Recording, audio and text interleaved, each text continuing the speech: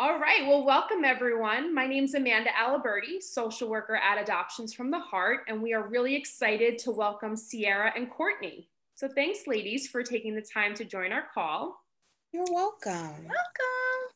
To start off with, I was hoping you could each introduce yourself, say your name, where you're from, and a little bit of what brings you to the world of adoption. So SeAyra, I'm gonna pick on you first. So hi everybody. My name's SeAyra. I live in Delaware currently, and what brought me here was I placed my son for adoption in December 2016. We are coming up on 4 years. Oh, wow. Oh my goodness. Well, I guess, hi, I'm Courtney. I reside in Atlanta, Georgia. And I am here because I am a birth mom that placed 20 years ago. Oh, 20 years? Yeah. I'm getting all anxious at 4. My goodness. Okay. That's amazing. Wait a minute. I'm sorry. Can I ask first a question? Sure. How old are you? Oh, 38. Because you don't look like... You're my new bestie. Like, oh no. Yeah. You probably get that a lot, Courtney, because you do not look very... I've gotten in sprinkle of times, a few little times here and there. But I'm not going to complain. I'll take it. Okay. Did we just lose SeAyra? I think so. Uh-oh. She'll probably pop back in. It might be her Wi-Fi is not super great. Yeah, especially with the weather being crazy with the hurricanes. Well, I don't know if you guys are getting any of that. We've had some rain. It hasn't been super crazy with hurricanes, but we've had some rain the last couple of days. It's not supposed to be a very good week, but we shall see. Yeah. If it gets better. So 20 years. Wow. Yeah, it's been a journey, but one that I wouldn't change a thing about it. So that's wonderful. Yeah. Can you maybe, while we're waiting for SeAyra to come back, and obviously I want her to hear what you're about to say, but I think she's coming back in now. There she is. SeAyra.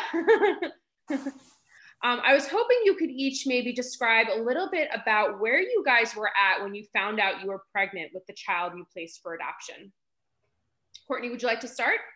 Sure. I actually, I was in high school. I was a senior. And you can't hear us? Uh-oh. You can't hear us, SeAyra? Is your video and your sound turned up? You might have to change your, if you take your mouse and scroll over near mute. Oh, well, she can't hear us, so. Yeah, from my end, it looks like she can hear us because she's not, Yeah. her audio is connected.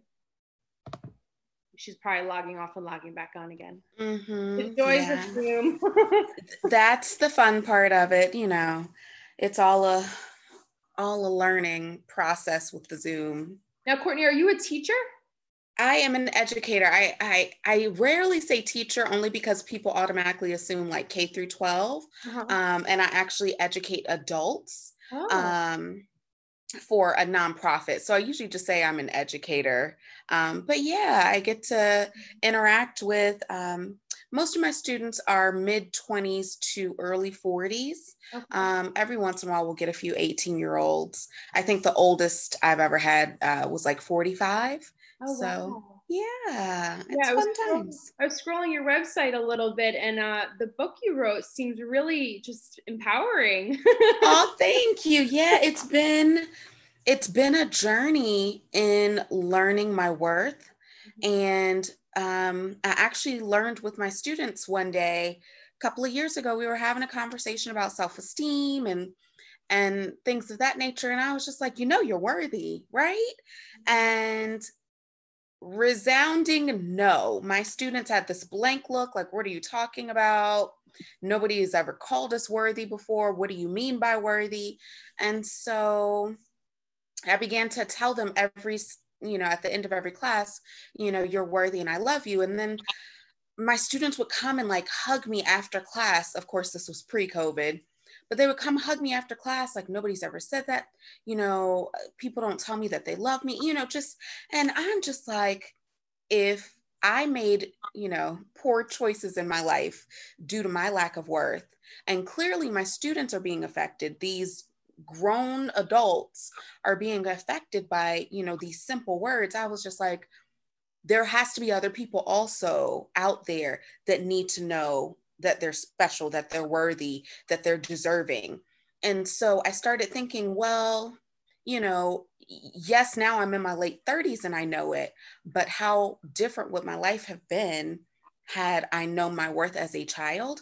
And so that's where the idea of writing a children's book came to play. And so when COVID shut down everything in March, I wrote the book over a weekend and had it published by June. So yeah. Yeah, I'm really, really proud of it. It's a very simple book, very short book, but I've had grown women call me in tears saying how much, just seeing these words, like, you're deserving of respect, you're deserving of love, and just knowing like, wow, I really am deserving of that. So yeah. Well, I feel like a lot of that connects back to adoption and to birth parents particularly. And I think SeAyra will probably talk a little bit more about what it was like when she first placed, but there is this sense of I matter, and we want to teach women and men that you matter. And you don't want to let society pressure you into feeling some type of way because of the decisions you made. SeAyra, can you maybe pop yourself back into that mind frame of when you first found out you were pregnant and how you were feeling? So when I first found out I was pregnant, I was a little over 24 weeks. For some reason, my pregnancies fly by and I never know about them because my son was my second baby. And oh, wait, SeAyra, your audio went off again. Unmute yourself. There you go. Hi, I'm back. You're back. Yeah, both my pregnancies snuck up on me. So when I found out I was pregnant with my son, I was in a mixture of emotions, more so very concerned about what was going to happen with my family, because I was in an apartment. It was me and my then boyfriend at the time, and then my best friend, and then our two kids. And it was like we were in a 2-bedroom apartment. It was a lot. And we're like, okay, so now here comes another child. And then maybe 2 months after I found out I was getting evicted.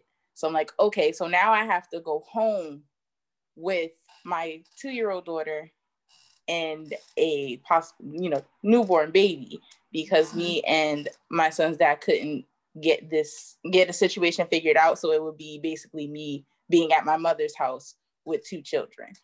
That was a no-go. My mom has an autoimmune disease, and I'm like, she can't help me, and I'm not really going to have the help that I'm going to need. This baby's not going to have the support and love that it's going to need. And honestly, neither is my daughter, who's currently here. So I started looking up my options, which were very few, I thought, at the time. And then I met Amanda. Well, I was in the car. So I was in the car on my way to work, and that little jingle went off on the radio. It's like, are you pregnant? And you don't know what to do. I'm like, yes, I'm pregnant and I don't know what to do. Oh, wow. Yeah. It was really like, oh, I actually am pregnant, because I've heard the commercial so much throughout my days for years. And I'm like, I never even really paid attention to it. And then it was just the one day I was going to work. And I'm like, I am pregnant. I don't know what to do. Let me get this number. Let me look them up. Let me give them a call when I'm home and settled and can actually do this. And I did. And that's when Amanda actually came to me and we talked. It was lovely, because she gave me all my options instead of just the one sheet that I called her for. Wow.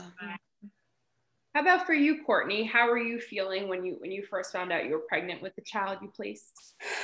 So whenever I get a question similar to this, I always go back just like a step to how I got pregnant in the first place.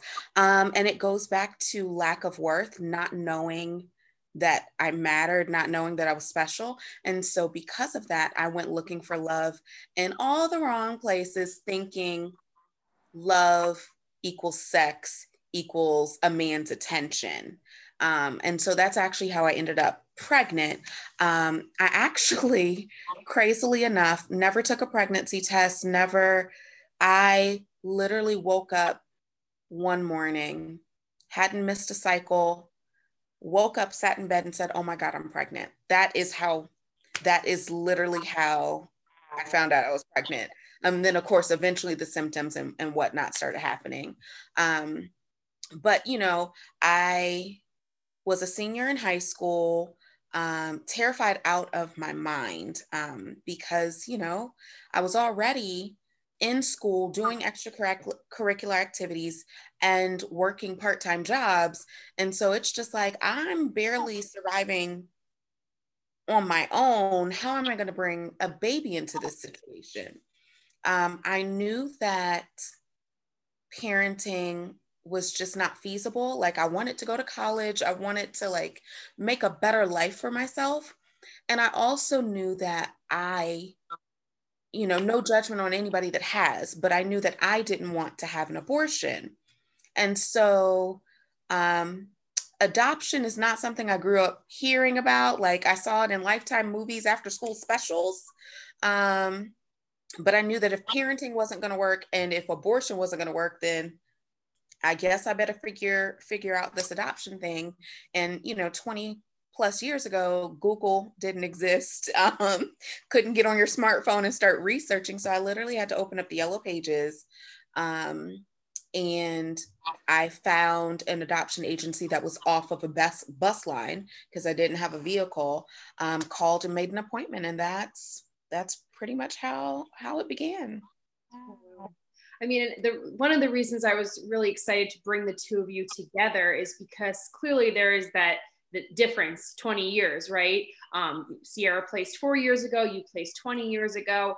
But in many ways, the reasons of why you placed were very similar.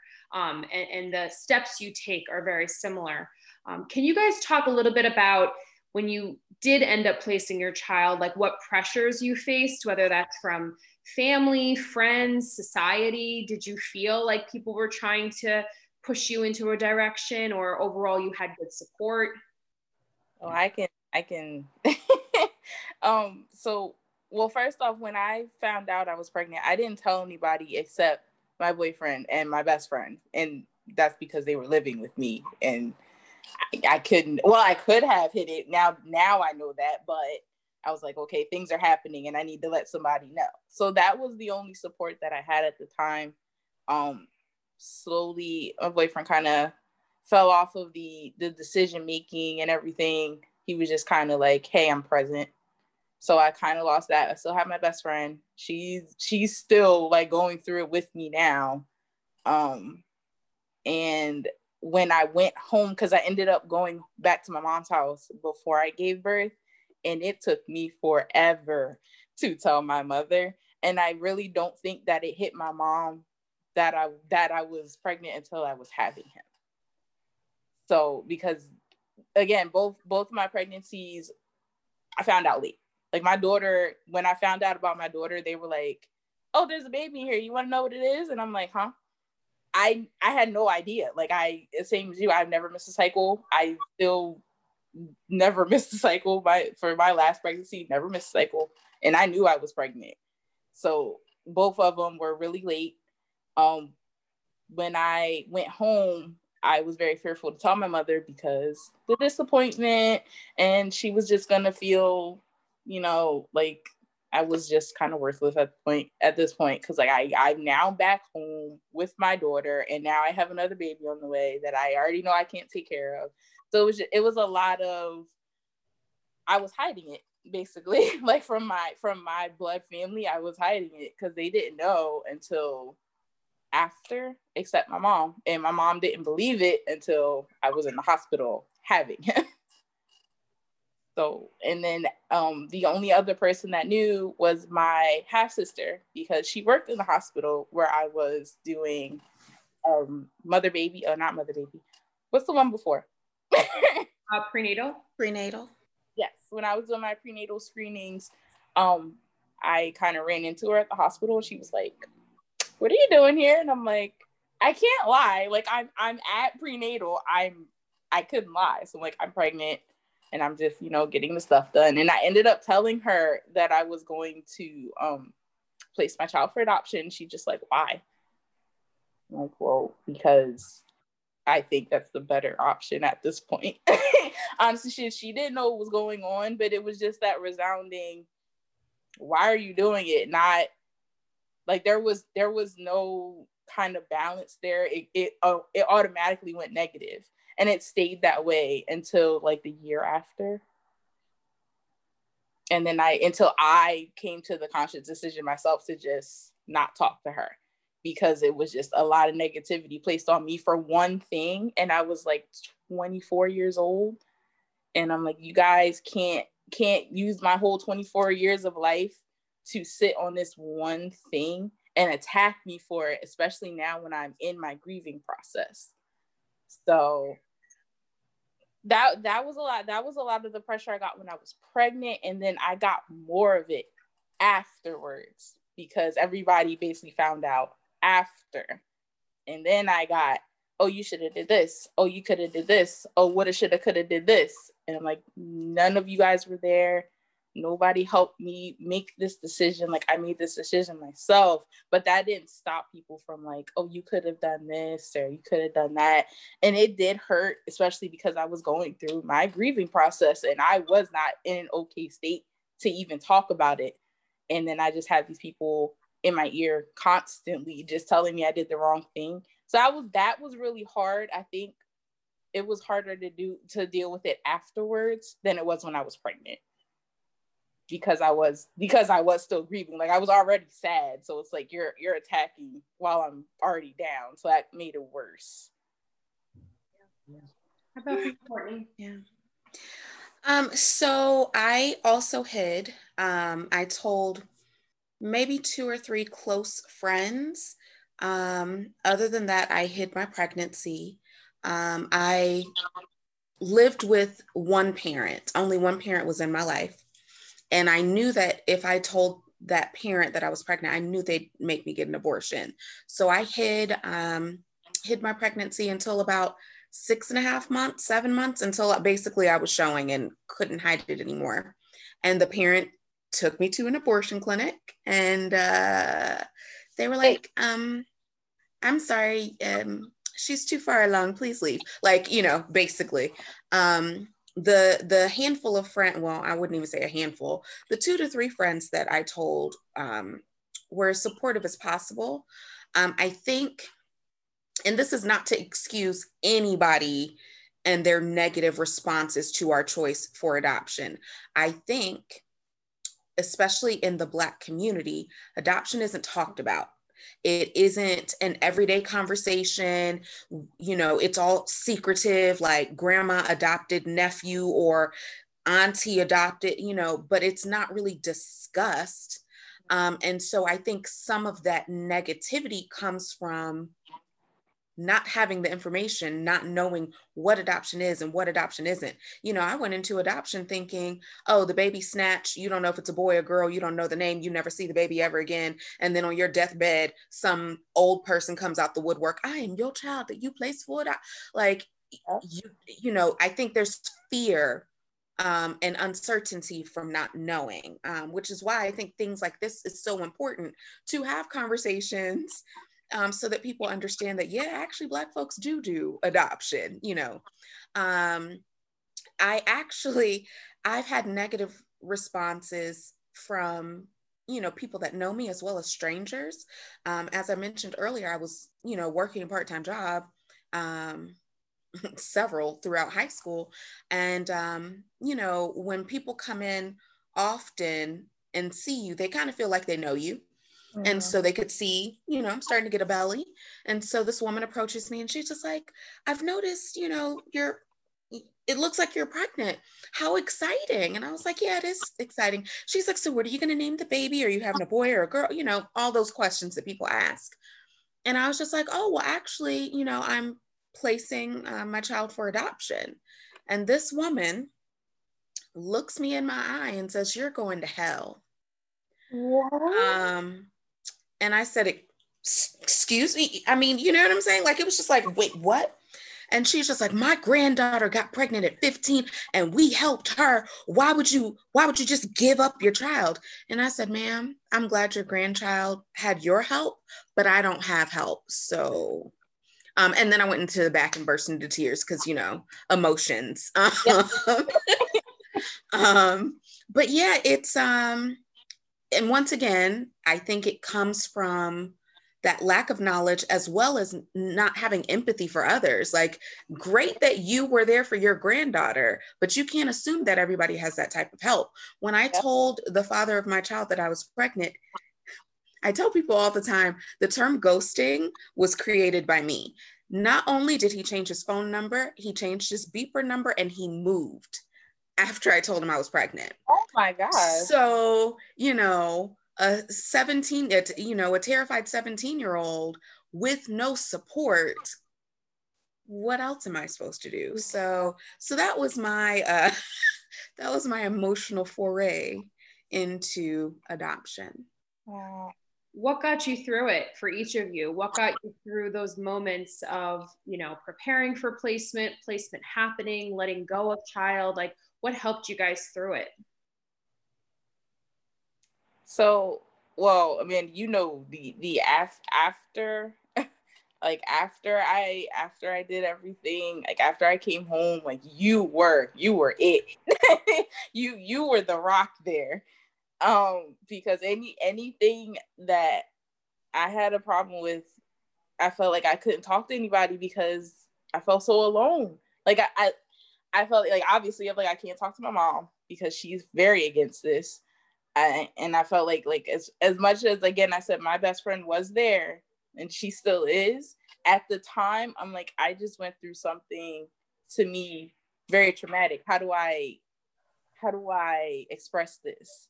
So I kept a lot of it inside because I'm like, somebody's not going to understand how I feel. So why am I wasting my breath?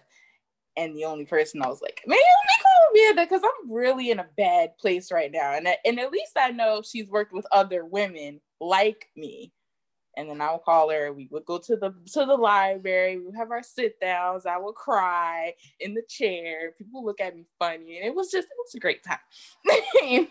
But I think prior to that, it was really just like the love for my child that got me through like everything else, because a lot happened between like me finding out I got evicted to the day I went to the hospital to the day I gave birth. And every thought that I had in my head that was just negative or it was backtracking at some point, I just had to stop me. Like, my son deserves this. Like, my son will be in better hands. Like, my son will be happy, he'll be healthy. And then also my daughter's gonna be okay, her mom's gonna be okay. Like, and I think it was really, while I was pregnant, just the love of my kids and kind of thinking about how their life would be affected by this one decision that I needed to make, kept me going through the end of the process until I had him. And then afterwards, it was Amanda. Yeah. Mine is similar in that, thinking about my son, thinking about why I am making this decision, that had to be constantly at the forefront of my mind. What also helped, which isn't healthy, I gave birth on Tuesday. We left the hospital on Thursday, and I moved in for my freshman year of college on Sunday. So there literally was no time to like, okay, I gotta go get my books. Okay, where's my first class? Okay, where's my next class? Okay, I have to meet my new roommate. Okay, well, where do I go to get my, I had to focus on this new way of being as a college student that I really didn't have time to grieve. So time also played a part, as well as the health fees that you pay as a student included therapy. And so the second semester of my freshman year, I began therapy, which helped immensely. I've said this before, and I'll probably say it forever. Those that are choosing adoption now, 10 years ago through now and beyond, have such an amazing situation, because there are adoption groups, there are birth mom groups and birth mom dinners. Those things didn't exist for me. I literally felt alone. I'm quite sure I met birth mothers, but they weren't talking about it. They weren't, I was literally open from day one. I actually have a friend in my life now, and he's just like, Courtney, I remember the first day I met you, you told me about the adoption. Part of my healing is talking about it and, just sharing about adoption. But I literally 2 years ago was my first time going to a birth mother event. My son was 18 and I had not, interacted with other birth mothers. So I'm so grateful that adoption today is different than what it was, because there's so much support, so much love, and so much care. Because, when you feel like nobody knows what you're going through and you're being judged by this person, well, I would have done this. And why did you do that? And you have this group of women that get it. Mm-hmm. That could make the entire difference for somebody trying to figure out what to do with, an unexpected pregnancy. You actually answered one of my questions, because that's exactly what I was going to ask, is what type of support did you have in terms of, did you connect with any other birth parents? Because, for SeAyra, so I've been with the agency now a little over 8 years, and I'm proud to work at Adoptions from the Heart. I think the services we provide are amazing. But probably about 3.5 years ago is when I started the monthly support groups that SeAyra was one of the first to join. And the reason I started it is I felt the need for women to come together and be able to connect. And exactly what you're talking about, Courtney, is what I felt like we needed. We as social workers, counselors, therapists, we can do our best to try to provide that support and counseling to clients, but you don't know what it feels like unless you've walked in somebody else's shoes.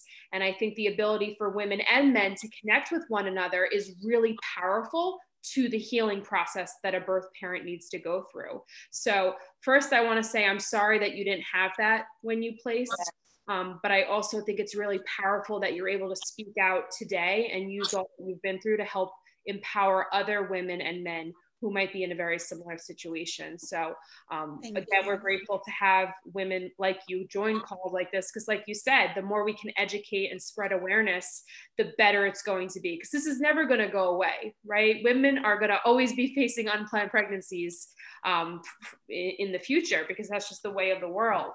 So I think that adoption today is very different than it was 20 years ago, right? Would you agree with that? Oh, immensely.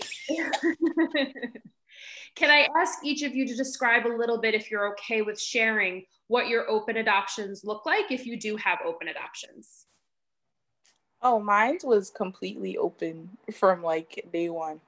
And I think since I picked my family, in my mind, I did this is not my child, this is their child. So when I made like my hospital plan, I was like, I want the parents there. I don't care. I want them in the room. Like, I want them there the entire time, not just at delivery, not just before, not just after the baby's here. Like I said, I want them there the entire time, as long as they're comfortable with it. I'm comfortable with it. I think the day that I went to the hospital, I did not plan to give birth that day. I was supposed to get a checkup and I was supposed to go home, because it was December 22nd or something. It was around Christmas. So I'm like, let me get this checkup. Let me go home and get everything ready, because I'm the gift wrapper in my family. So of course, all the boxes are stacked up at my mom's house for me to wrap.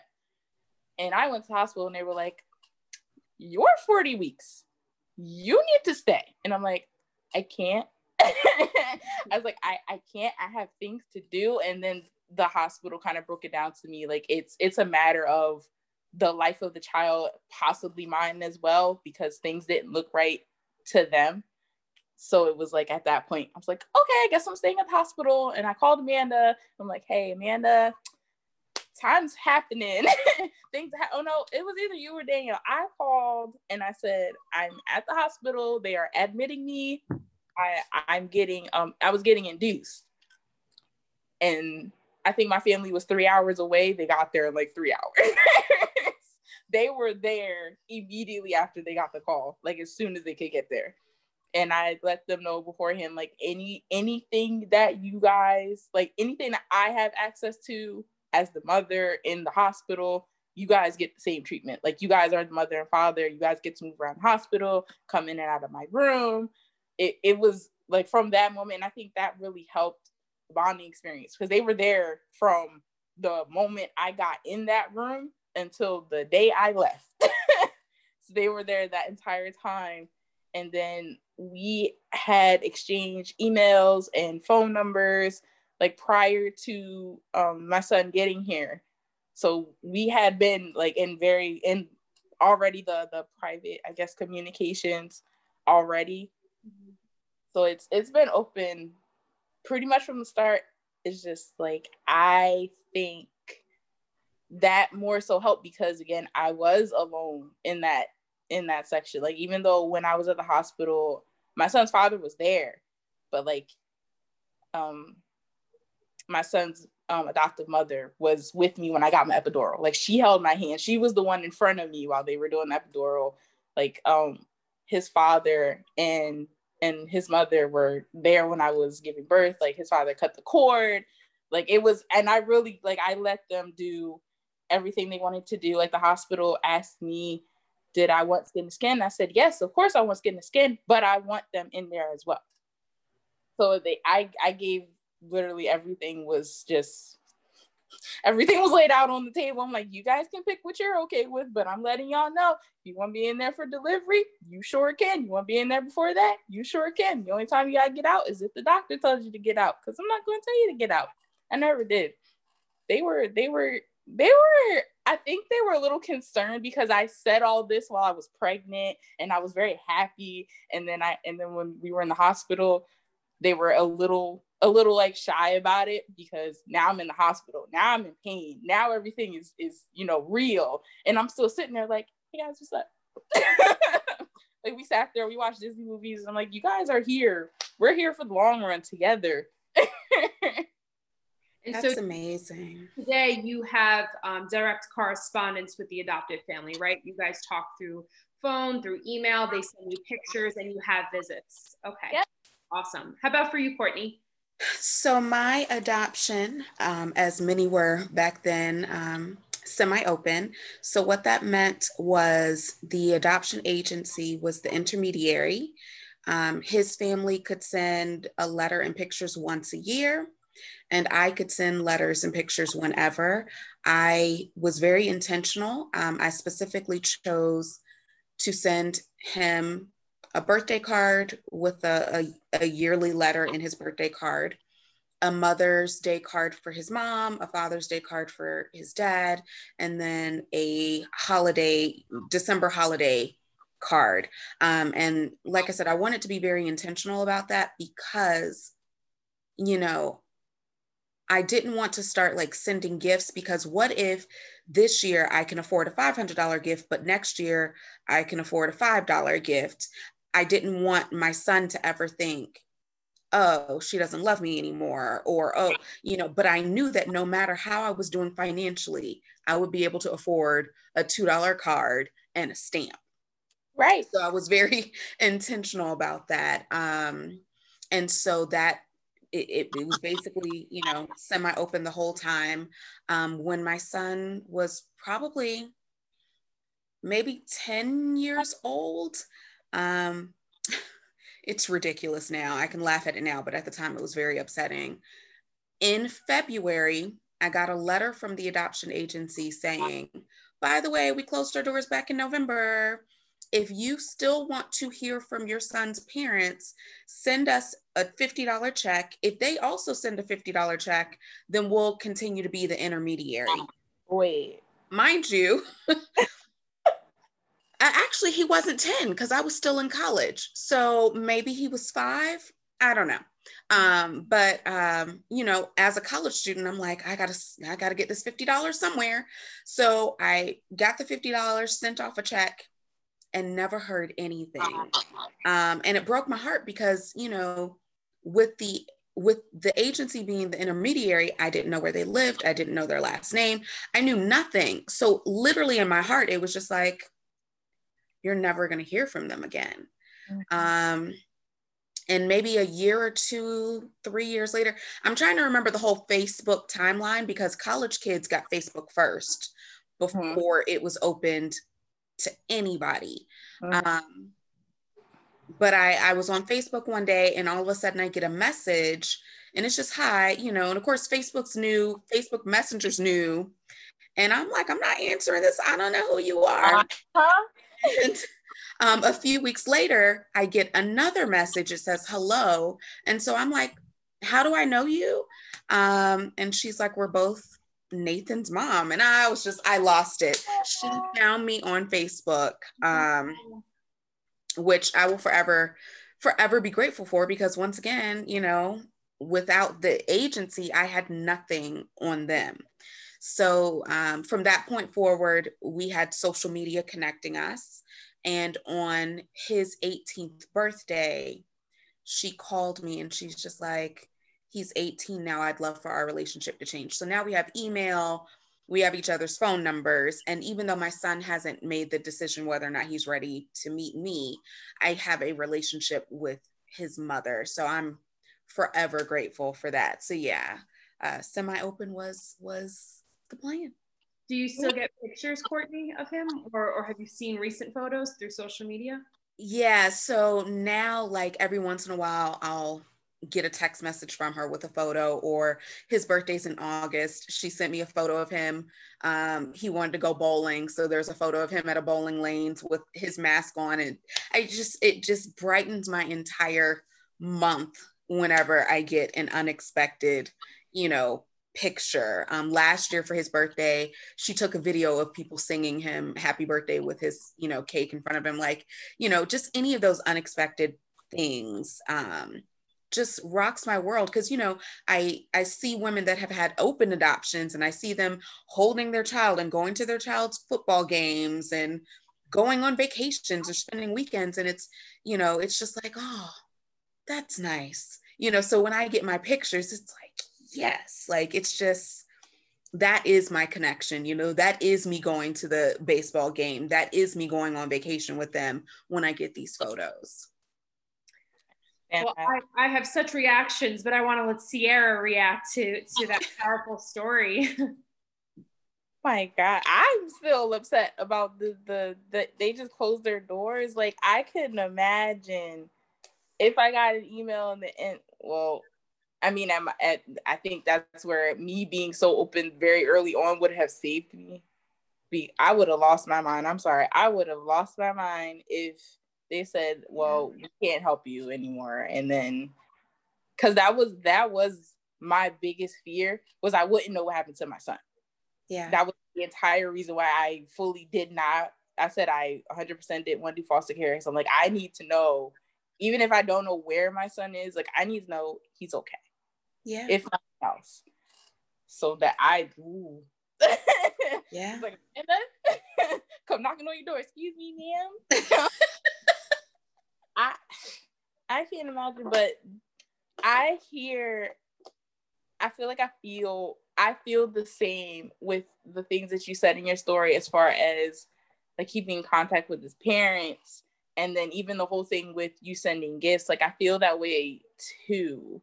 Just every holiday or event that comes up, I've always felt like, kind of, what should I do? Because I don't want to do nothing, but I don't want to do too little, but I also don't want to do too much. Same reason. Like, if I can't do this next year, they're gonna look at me like, oh, something changed. I'm like, yeah, my money did. And that's kind of it. So like, I feel I understand that 100%.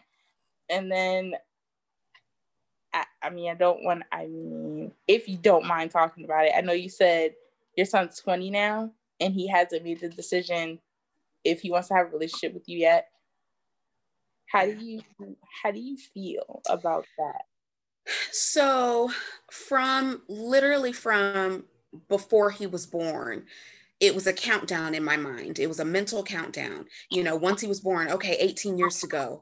Okay, he's 5. All right, that's 13 years to go, 10 years to go. I mean, there's literal Facebook posts where it's like, happy 13th birthday, Nathan, only 5 years to go. I mean, like, you know, in my head, it has always been when he turns 18, when he turns 18, when he turns 18. But as time goes on, and I get closer and closer to 18, as the grieving process goes on, as the understanding of, you know, I made a decision about this child's life. This child is now about to be an adult. I have finally gotten to the point where, of course, I want to meet him. Of course, I want him to want to meet me. But it's his life.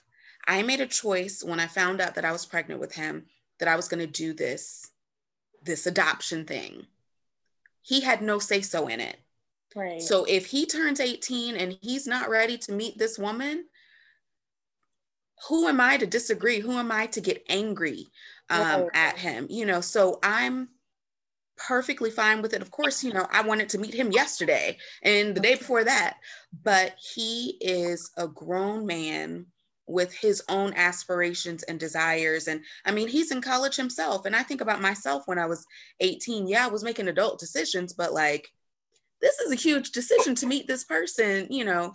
So I'm just going to be patient, which I hope somebody would do for me if I was in a difficult situation. You know, it can't be easy for him. He's known his entire life that he's adopted, but that still, you know, doesn't mean that makes his life easier, knowing that he was wanted, but his mom couldn't do it. So she picked a family that could. You know, he has to go through his own process. And if that means I have to wait another year or another 5 years or another 20 years, I'm willing to wait. You know, I love him unconditionally. And he has to get to that point where he's ready to meet me. Because that's a huge undertaking, you know, to meet somebody that you're connected with in DNA, but other than that, there's no relationship. So, you know, and mind you, it took me a long time to get to this place. Like, I know I can say it now, and, you know, it took me a while to get to that place because, you know, in my mind, it was, what if he doesn't want to meet me? Oh my God, what am I going to do? I'm going to keep getting up every day and doing the best that I can so that when that day comes, I can get on a plane or get on a boat or get on a train and go meet that child of mine.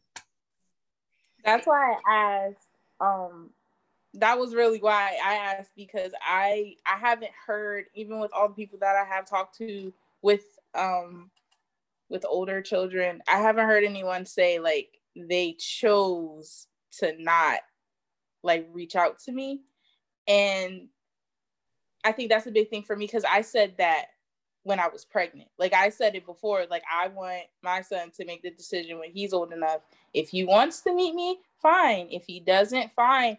And then me talking to his mom and dad, we kind of came to a decision like when he's old enough to have an opinion on like how he feels about me, how he feels about his sister.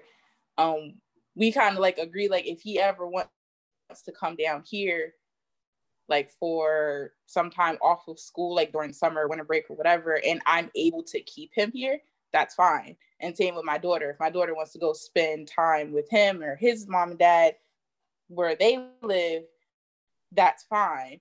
Because our main thing is like, he might not want to see me when he's older, but I do want him to have a relationship with his sister, if nothing else. So that way he's not fully alone. And he does, you know, because he has a sibling. And like, I know how hard that would be for him to go through all this. And he has no one to really connect with, because like, he'll have his parents, he'll have me.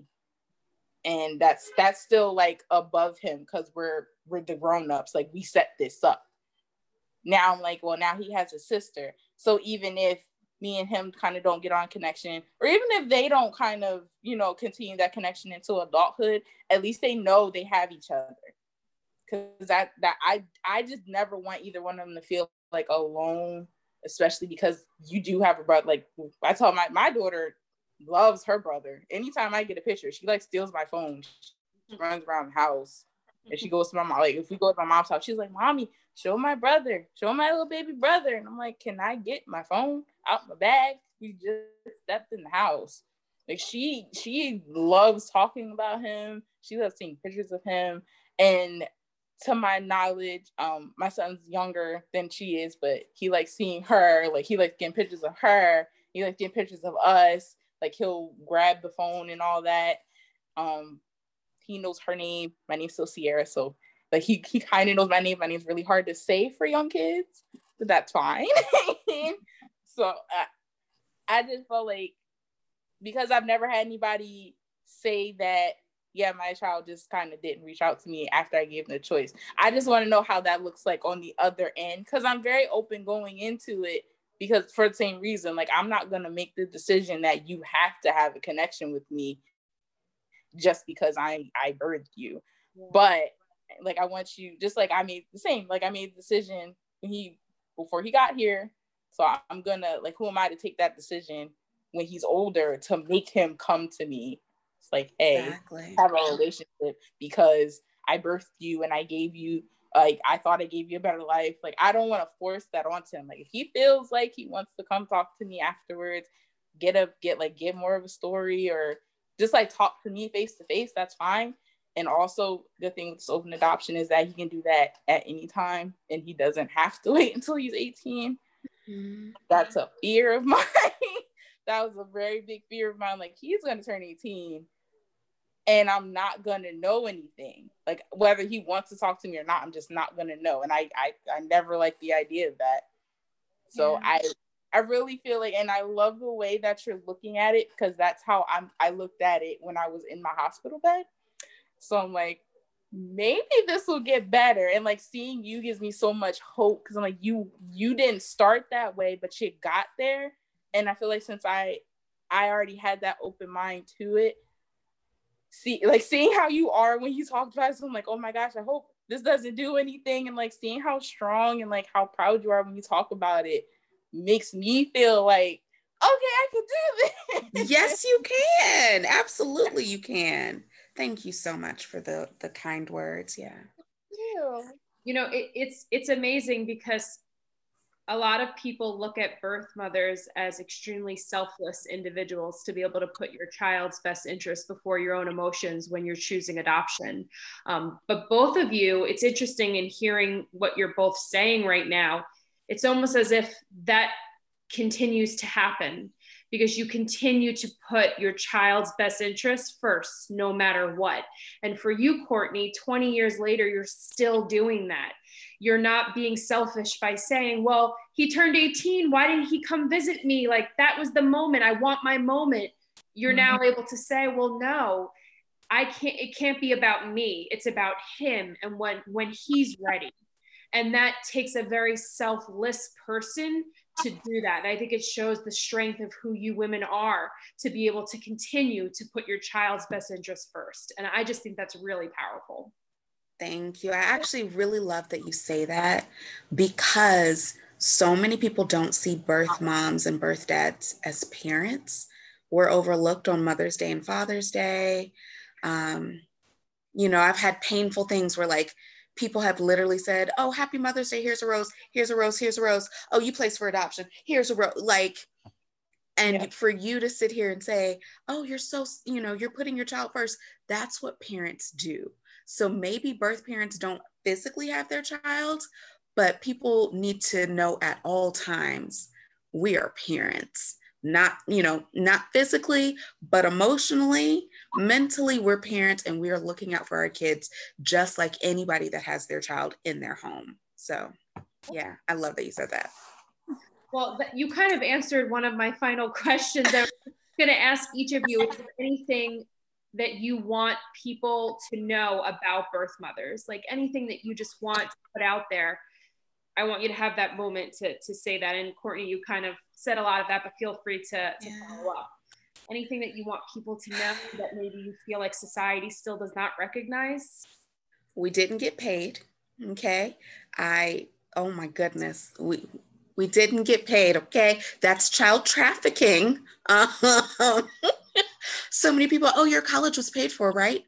No. Would you like to pay my student loans? Because no. The fact that, we're not considered, parents, which I'm really grateful that Birth Mother's Day exists because we do get acknowledged. And I didn't even know about that till 2 years ago. But yeah, the you're selfish for not, parenting this child. Like, no. Do you want me and the baby to live in a cardboard box just so you can say I kept the baby? Like, so yeah, I just wish people would educate themselves instead of looking at Lifetime movies, instead of making assumptions. I wish they would just educate them. Google exists now. It's very easy to find out information if you're willing to look for it, or even, talk to people. Y'all know I'm an open book. I'll talk to the cows come home about adoption. But yeah, that's the biggest. Those are the biggest things. How about for you, SeAyra? The biggest thing I try to emphasize when I talk to anybody, we're here. Like, a lot of people think we disappear into the background once the paperwork's done, the babies with their new family. Like, people think we disappear, or, like, we fade back into society and we just kind of manage after that. Like, oh, we're here. We're here. We're grieving. Like, we're still trying to make stuff work. And on top of that, just like when you said, we're still parents. So it's like, on top of, you gotta, like, as for me, I know it's different for me because I do have a child already, and then I had my son. So I did literally have to get out of, I just placed my son for adoption, and I had to go back to, I have to go be a mom. Like, there was no downtime for that. Like, I left the hospital, went back to my daughter. And I want people to know, like, it's not that easy. Like, we do not just fade back into the background. We don't just blend back into society. Like, we're here. And I want birth moms to know, like, please talk. I wish I could, like, see people who are birth mothers and just, like, walk up to them like, hi, I'm also a birth mother. Here, hug, let's talk. Just because I felt it myself, like, just to be in an area and you're getting this feeling and you don't have anybody that can connect with you around you. And it's such a scary feeling. And I want people to know, like, we're here. You might not see us. Like, obviously, you can't tell I'm a birth mom just by looking at me. So you gotta talk. I want people to, like, at least, if not just to talk to get out of you, like, talk to get it in the air. Because a lot of people don't know. Like, a lot of people just don't know what happens to us or what happens with an adoption process in general, like, especially in Black community. Oh my goodness. Like, it's astounding just, but man, that we gotta talk. It's astounding just the amount of backlash that I get because I say one simple thing. Oh, my son lives with his adoptive family. And people look at me like, what? But your kid's with you. I'm like, no, my daughter is with me. My son is with his family, his adoptive family. I was like, I just want people to know, like, it's okay to do that at your own pace. Of course, I know some people don't feel, they don't feel comfortable, like, maybe talking about their kids yet, and that's perfectly fine. But when you do, when you get that strength, please use it. Please use it. I feel like that helped me tremendously, just talking to people that may have needed that talk from me, like may have needed the information from me. It's always good to talk. You never know who it's gonna help. Yeah. Even it could be yourself or a stranger, honestly. Yeah. I love that. Also, for birth moms to not be ashamed. There's nothing shameful about placing your child. I have the adoption symbol tattooed on my wrist, and I was at the doctor's office a few weeks ago, and the woman was like, oh, what does your tattoo mean? And I was like, oh, it's the adoption symbol. I'm a birth mom, blah, blah. She's like, I'm so sorry. And I was like, why? She was like, that's sad. And I was like, No, it's not. It's the best decision I've ever made. So, for birth moms and for just the community as a whole, society as a whole, there is nothing in any way, shape, or form to be shameful about somebody placing their child. Yes, it could be a sad situation, but adoption as a whole is not a, oh, I'm so sorry to hear that. Adoption is a beautiful option for those that it works for. Adoption is a viable option. A lot of people don't even consider it. And adoption is totally viable, and can be done right. As we can see, both of us, even with our trials and tribulations, both of us, are happy with our adoptions. You each have very different stories, right? You each have very different experiences, and it didn't go exactly the same. Maybe there were moments that you each wished could have been a little different, maybe not, but either way, you're both really content and confident in the decision you made and who you are today and who your child is today. And I think that that's really powerful. You know, SeAyra has heard this before for me. We are just so grateful for women like you who are willing to come on camera and share your stories, because this is still a very taboo conversation. As productive as we have been in the adoption world, and we're much better today than we were 10, 15, 20 years ago, there's still a lot that has to be done. And not all women and men are courageous enough to share their story. And that's okay too. We're never here to force someone to do something that they're not comfortable with. But when you guys share your stories, the good and the bad, it helps educate people. It helps women and men who are possibly contemplating adoption. And it also helps society as a whole understand more about birth parents. And you matter. You mattered when you placed, and you matter today. And we want that mantra to continue going. So we're just grateful that you guys are able to share your story, because you really are inspiring. And I'm not just saying that because this is my job. I'm saying that because women and men who choose adoption and continue to fight for the best life for their child are amazing people, amazing parents, amazing individuals, and you don't get enough credit, and you deserve that. So little old me is telling you thank you, and continue to stay on the paths that you're on. I know you both do a lot of adoption advocacy work.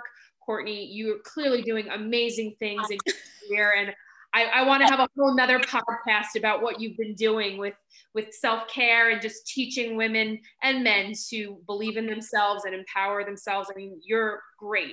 And I feel like we need to do more of this. But thank you both so much. You've been great. Any final words either of you wanted to share?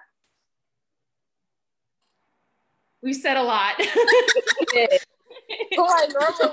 Normally I do the whole speak out thing. I already did that.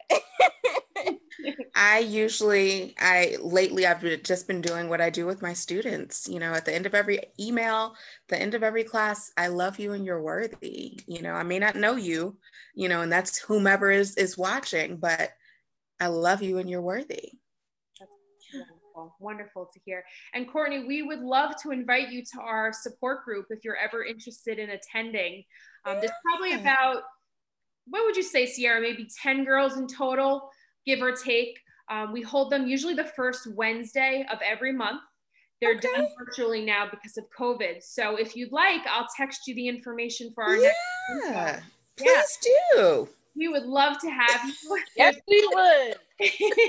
There's actually another girl on there. She placed, I want to say it was 27 years ago. And she has been great about sharing the experience of kind of long term. So I feel like you can definitely connect with her. Yeah, I'd love to join. Hear from you. Yeah.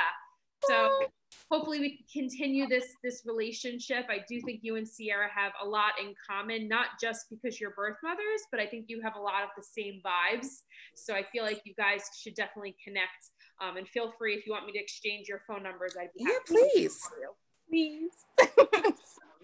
Well, thank you both again. It's so great to see your smiling faces, and we will all be in touch. Thank you. All right, take care. Bye. Bye.